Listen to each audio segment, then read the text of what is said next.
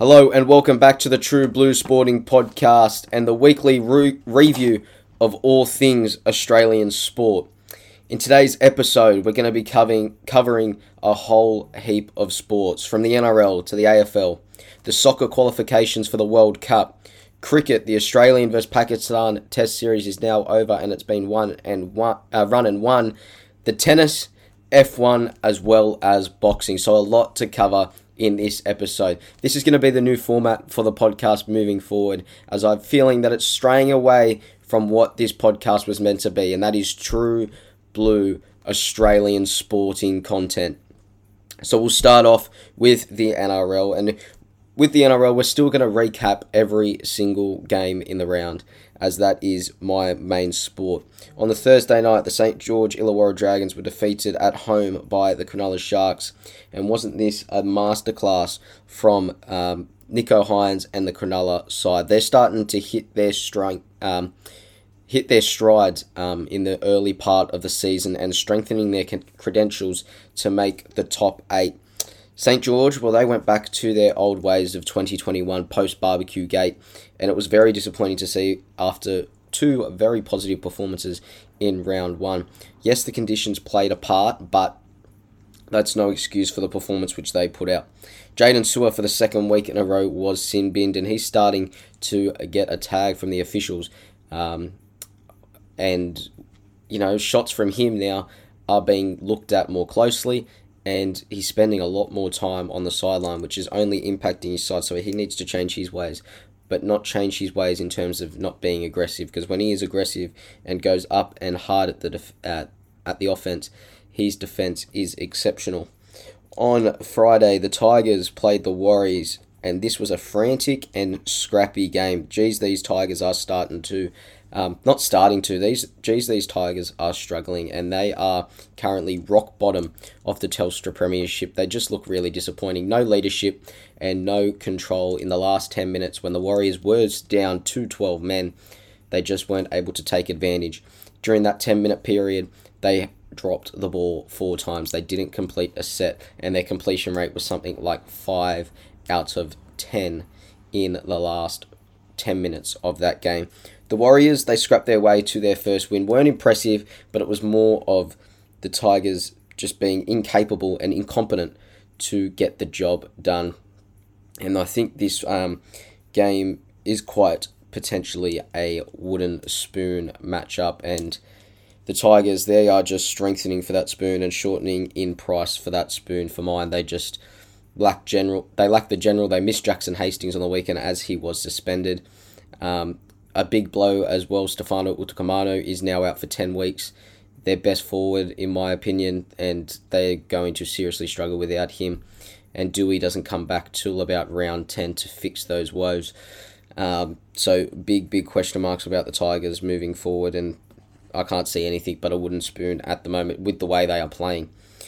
Friday night, what a blockbuster this was. The South Sydney Rabbitohs did defeat the Sydney Roosters in the derby, and what a contest it was. Bunnies masterclass. They have returned to form. Latrell Mitchell, Cody Walker, and Damien Cook were exceptional. But I want to say special mention to their captain, Cameron Murray. I said that Cameron Murray had to stand up in this contest. It was his first derby as captain, and didn't he stand up, almost laying on every single try. It seemed when South Sydney scored that Cameron Murray had his handprints all over it, and this was a coming of age for Cameron. Everyone's talking about Latrell, and Latrell was exceptional against his former club, really righting the wrongs of the last time that they encountered each other. But Cameron Murray, he was something else on that night. He was exceptional, and just a real true captain's knock. The Sydney Roosters, I think they just tried a little bit too hard. The likes of Tedesco, Keary and Walker, they just tried to push the envelope, tried to play the attacking and free brand of football, which they are so well known for. But they just weren't able to do so and execute it in this game. I'm not worried about the Roosters moving forward. It's when you come up into a derby, it's just emotionally who's up for it, and I think South Sydney were up for it. And they've been up for it for 4 in a row now. That's 4 wins for South Sydney in the crosstown rivalry. And it's the first time since 74-75, since they have done that. So they are in a rich vein of form against the arch enemy in the Sydney Roosters. Cody Walker returned back to his best, and it was the likes of Cook and Ilias running the ball. Those two ran the ball on the weekend, which allowed Cody more time, more space with the football, and he was back to his scintillating best. So South Sydney, moving forward, they're not up there with the contenders, but they're slowly working their way towards it with the last 15 minutes against Melbourne and then the game against the Roosters. They're starting to get back to their best and what they should be doing, and their attack was what their attack was like last year. So South Sydney starting to look good, but the Roosters, no problem for concern for mine. This game was interesting. It was the top two sides from the opening rounds. The Penrith Panthers, they defeated the Newcastle Knights 38 points to 20, and it's starting to become next man up for Penrith. The winger, Tyler May, 3 tries for the Panthers, replacing Brian To'o. And it just seems to be in that system now. They've created a system where it doesn't matter who's in it, a role is able to be done. Nathan Cleary has obviously been out, and he's back next week. But Sean O'Sullivan to start the season, he's been exceptional. No Fisher Harris, no Liam Martin, no Brian To'o, but they still get the job done. That is just proof. The proof is in the pudding with Penrith. They have been talking for years about the catchment area that they've got out there, that the junior system they've got out there, and it's starting to come to fruition when the likes of Nathan and Fisher Harris are off the field. They have people that are able to come in and fill the role. It's starting to become an extremely scary system and is pushing the Melbourne system to be the best in the country. Barnett, now what a disgusting act this was. I can't fathom it from Mitch Barnett. I'm almost lost for words. You can't, when a lead runner runs through the line, get out of the way. He sticks his elbow up, connects flush on the chin. He didn't miss him. He got him flush on the chin, and rightfully so, he was sent off. It's just a horrible act. It shouldn't be on a football field, that's for sure. You question what's going through his mind in that occasion, where he's just like, oh, yep, I'm going to go and do this. So Mitch Barnett, he's going to spend a lot of time on the sideline, and so he should. He's got a lot of things to think about. And Adam O'Brien said in the press conference that he isn't going to sit there and bag him publicly, but I'm sure there'll be some stern words behind closed doors from the coach of Newcastle towards Mitch Barnett, because ultimately it went a long way in costing Newcastle not this game, but a very solid performance. I thought Newcastle were good in defeat. It was close for majority of the game, but then Penrith pushed out towards the end of it. Melbourne and the Parramatta Eels. Now, this was a high-quality game, end-to-end, attacking football, what we'd love to see. And it took a Ray Stone try in extra time to break the deadlock. Mitchell Moses' field goal missed, and it's a great lesson for all young footballers to never give up on a play. Ray Stone pushed up. Everyone else was sitting on their heels, but he took the initiative to take the game on, and didn't he do that? Taking the game on, scoring a try, and doing his ACL in the process. So we wish him the very best of luck moving forward with his recovery before he links up with Wayne Bennett at the Redcliffe Dolphins next year. Dylan Brown, a great performance from him. I thought he took this game by the scruff of the neck, and it's good to see. That's the next stage in Parramatta and Dylan Brown's development. You know what you're going to get from Moses and Gutherson. You're going to get consistent performances. But now, if you've got Dylan Brown able to take the game away from oppositions, that's only going to add another element to their attack. Defensively, he has always been solid. But question marks for me this season moving forward was his attacking prowess. And doesn't he have that attacking prowess with that performance on Saturday night? Parramatta, they're starting to strengthen themselves as premiership contenders this season. They're looking good. But the thing is, it's the same thing as it has been for round one and round two. Defence. They did concede 24 points and against a side like Melbourne, and usually Melbourne don't let you score 28 points. So, moving forward, they're going to have to work on this, but, Parramatta, they've got ways to improve. And that's different to Parramatta at the start of the season. Usually we're talking about how good they are, but they've still got some room for improvement, which is only going to be beneficial for them moving forward. Melbourne, they're just Melbourne. You know what you're going to get from them. You know the performance you'll get next week. Melbourne, good in defeat. It was a great performance. Unfortunately, one side did have to lose it. But yeah, the effort on the final play to get back there. Was there the urgency? Obviously not as much urgency as Ray Stone, but if that's being extremely critical on the Melbourne side, who sent the game to extra time through a Ryan Pappenhausen try. So a great game of footy, probably the game of the round for mine. The Canberra Raiders, weren't they in a spot of bother at home against the Gold Coast Titans, who were up 22-0 right before halftime? But 24 unanswered points from the Raiders saw them claim the victory at home and remain undefeated in Canberra. Gold Coast, it's the inexperience which impacted them on Saturday night. When Canberra was starting them out that comeback, they didn't have that person who was able to, kick the ball out of touch, kick it long into a dead corner, and just relax and calm everyone down. They didn't have that, and that's what impacted them for mine. They didn't have someone to game manage, I guess you could say, for the last period. And it's not going into a defensive mindset, being up 22-0 and thinking to defend the victory, but it's saying, okay, the momentum's against us, we need to change it, what do we need to do? They didn't have anyone to do that. But Canberra, geez, they're a tough team to pick this year. A horrible start to the game. They only completed about 50% in the first 30 minutes. But they fought hard. Jack Whiten, extremely impressive in that second half, took the team on his back and drove them down the field and was influential in this comeback. Tino Fa'asuamaleaui was massive in defeat. I said in my preview that he needs to be massive for them to claim victory. He was big and he was sensational, but it just wasn't enough for the Gold Coast Titans. So Gold Coast Titans got a bit of work to do as they continue to leak points this season.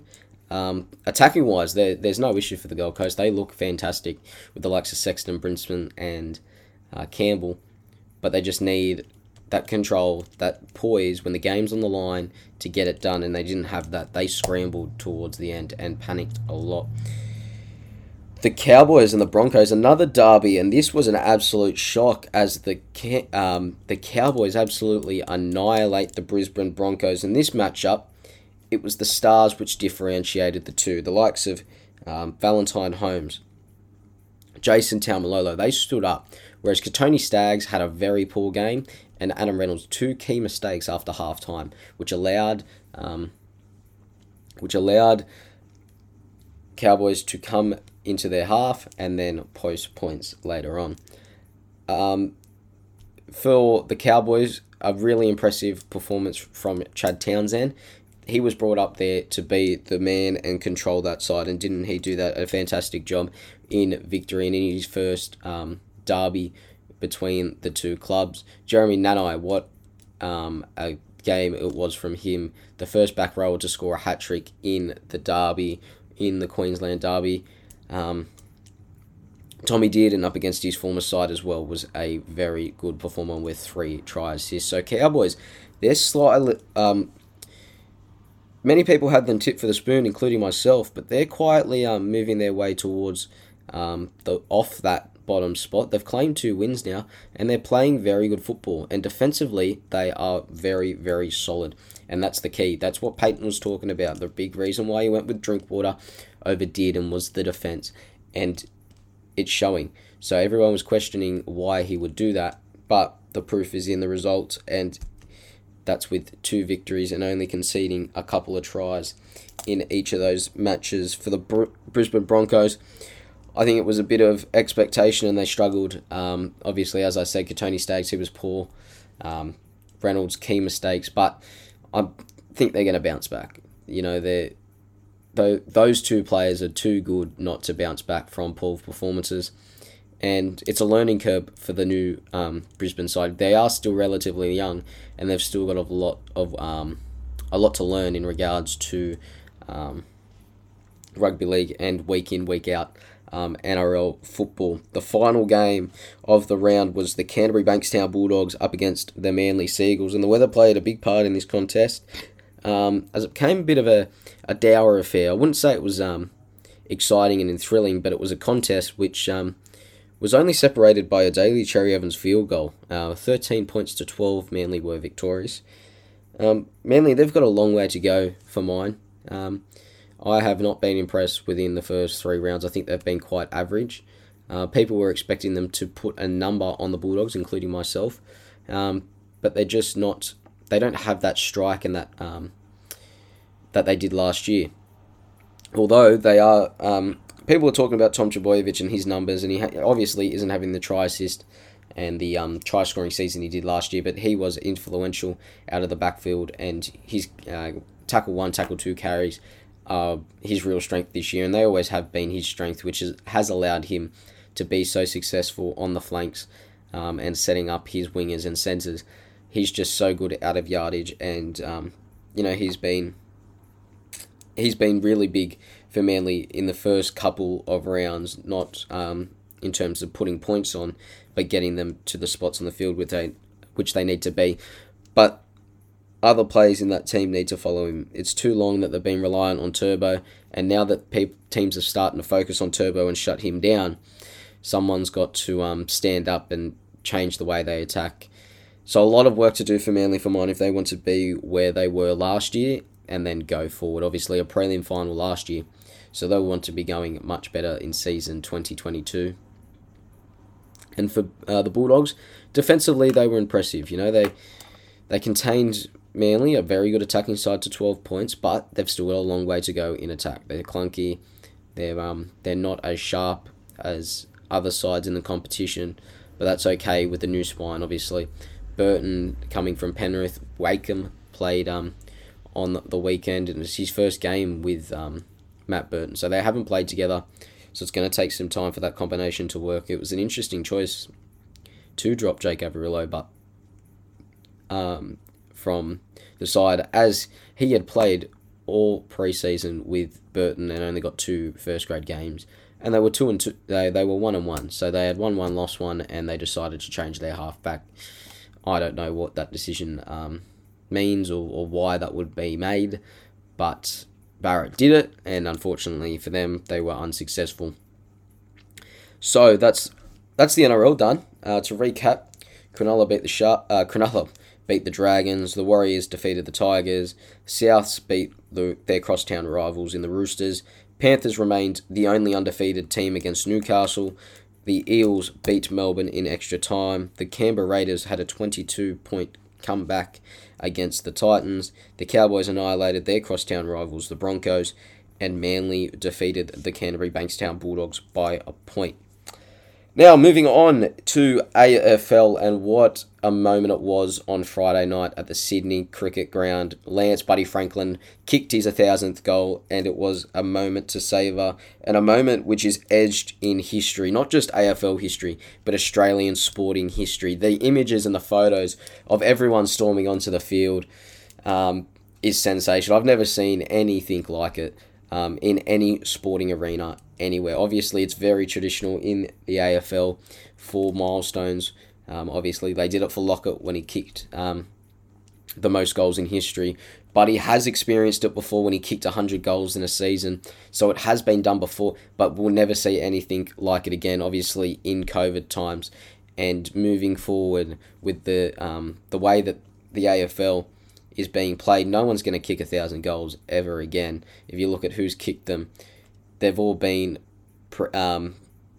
in an era where one-on-one defending was pivotal, and Buddy's been able to do it in a zone defence. So it's been a sensational effort for Buddy to kick 1,000 goals. Some of the scenes that came out of it, though, how funny were they?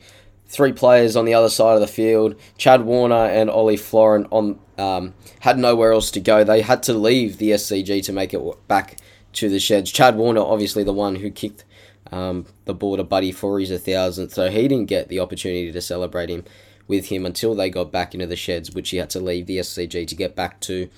And some of the scenes all over social media, getting out there, running onto the field to be in that moment with Buddy was fantastic, and we'll never see it again.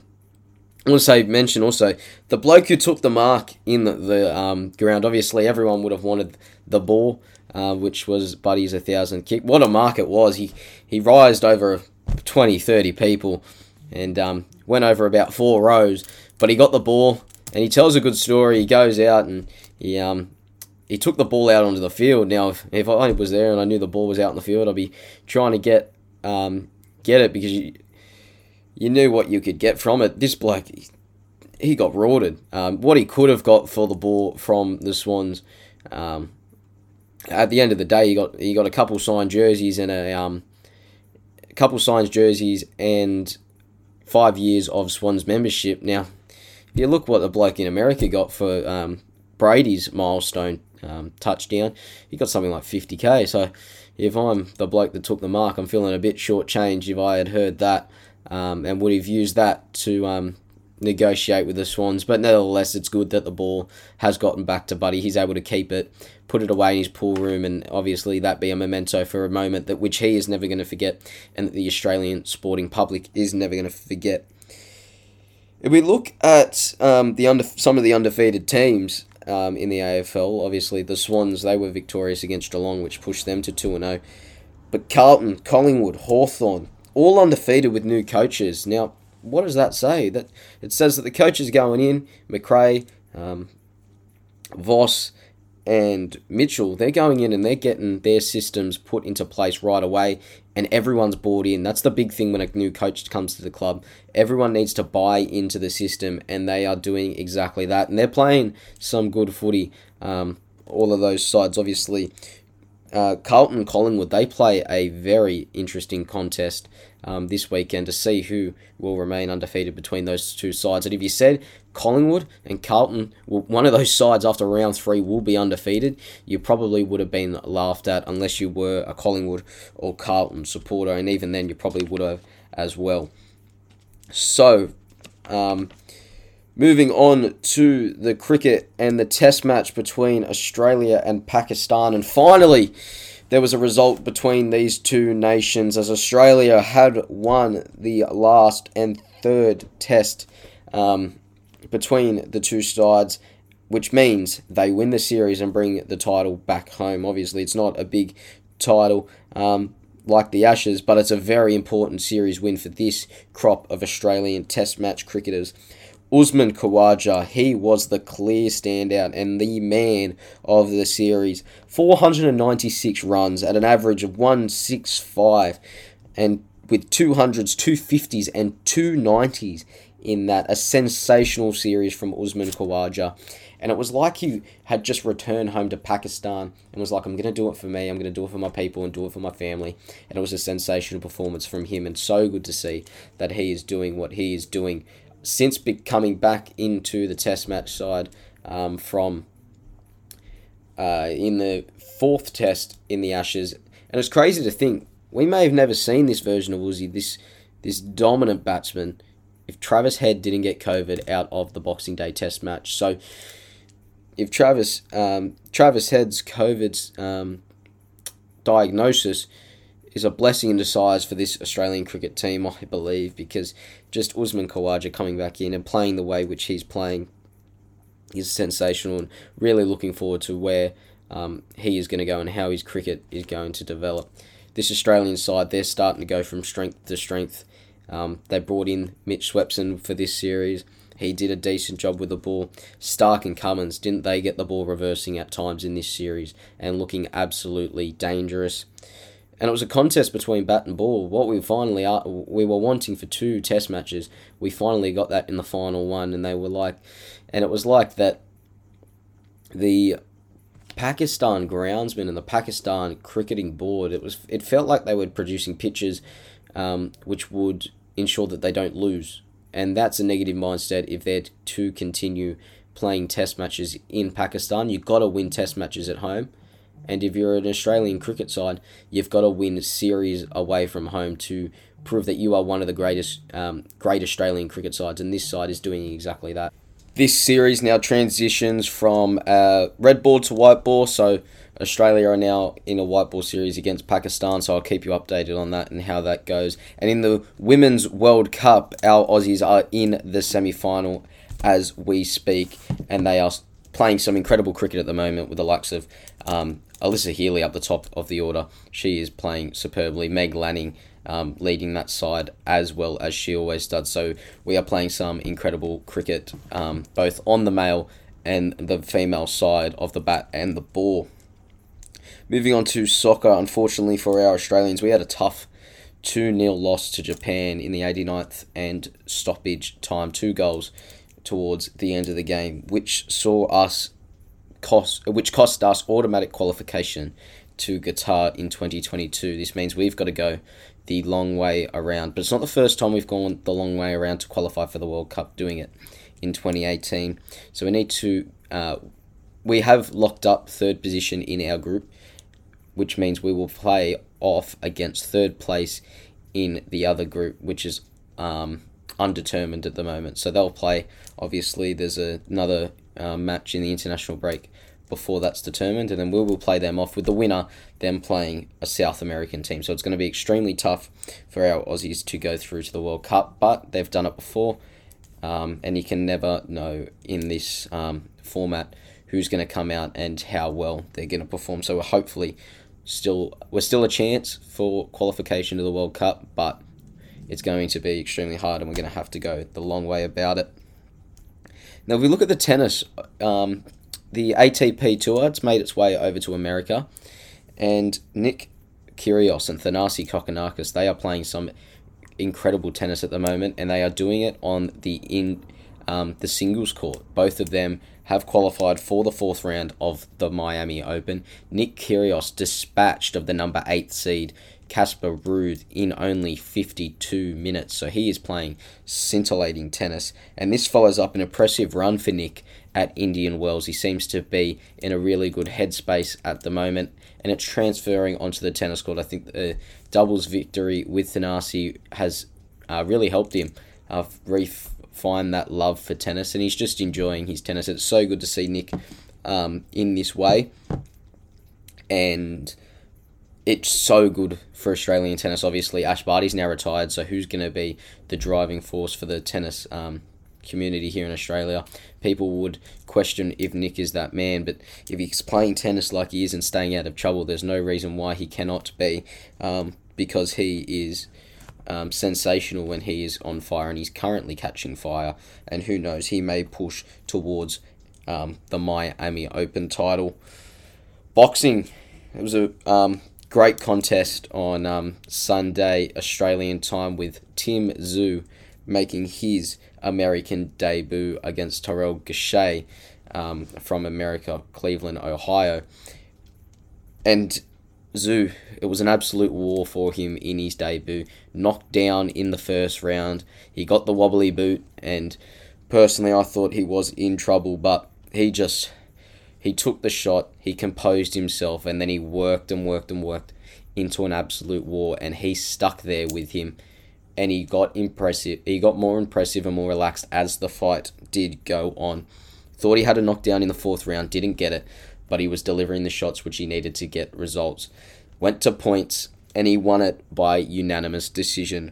114 to 113. One judge had it. The other judges had it 116 to 111 and 115 to 112. So pretty convincing in the end, but definitely not the improvements in performance which we are used to from Tszyu. We're used to seeing him go from strength to strength to strength in his fights. This is probably the first fight where he hasn't made a significant leap from where he was in his previous fight, but still a very good performance, and he has now won a guaranteed world title fight.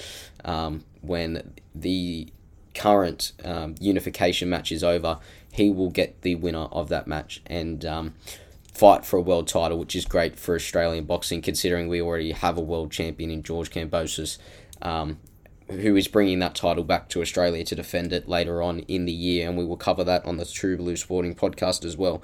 But he moves to 20-0, Tszyu, an absolute fighter, an absolute warrior, remains undefeated, although it wasn't all smooth sailing. But I think if you were to ask him, he would absolutely love it that way. He loves a war. He loves getting down and dirty and getting the job done, and he did exactly that.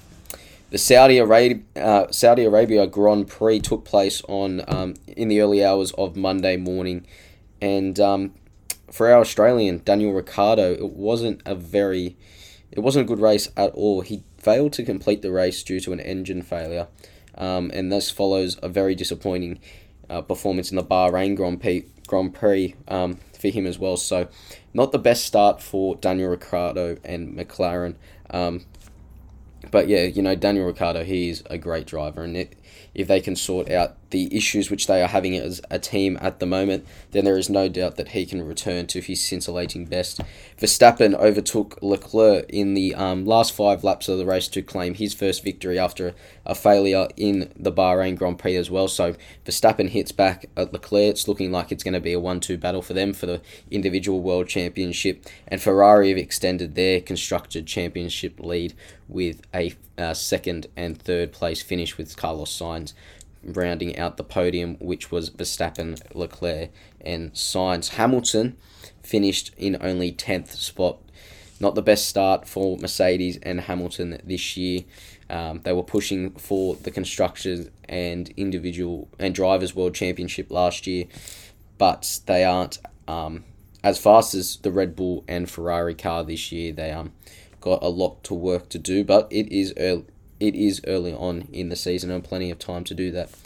Interesting to note that 6 drivers failed to finish the race. So yeah, that's just a nice little thing. Not a nice little thing, but an interesting thing to note and to think about. 6 drivers, that's almost half the grid, failed to complete the race. And obviously Daniel Ricciardo was one of those in our Aussies. That's all we've got time for. So that is a pretty lengthy episode covering the NRL, AFL, the Australian tour of Pakistan in the test matches is now over. The Australian soccer team, they've got a lot of work to do before qualifying and going to Qatar in 2022. Nick and Thanassi are playing some scintillating tennis at the moment. Tszyu remains undefeated, and the F1 Saudi Arabian Grand Prix has been completed. So, thanks for joining me on the True Blue Sporting Podcast. I'll see you later on in the week to preview everything going on in Australian sport on the weekend.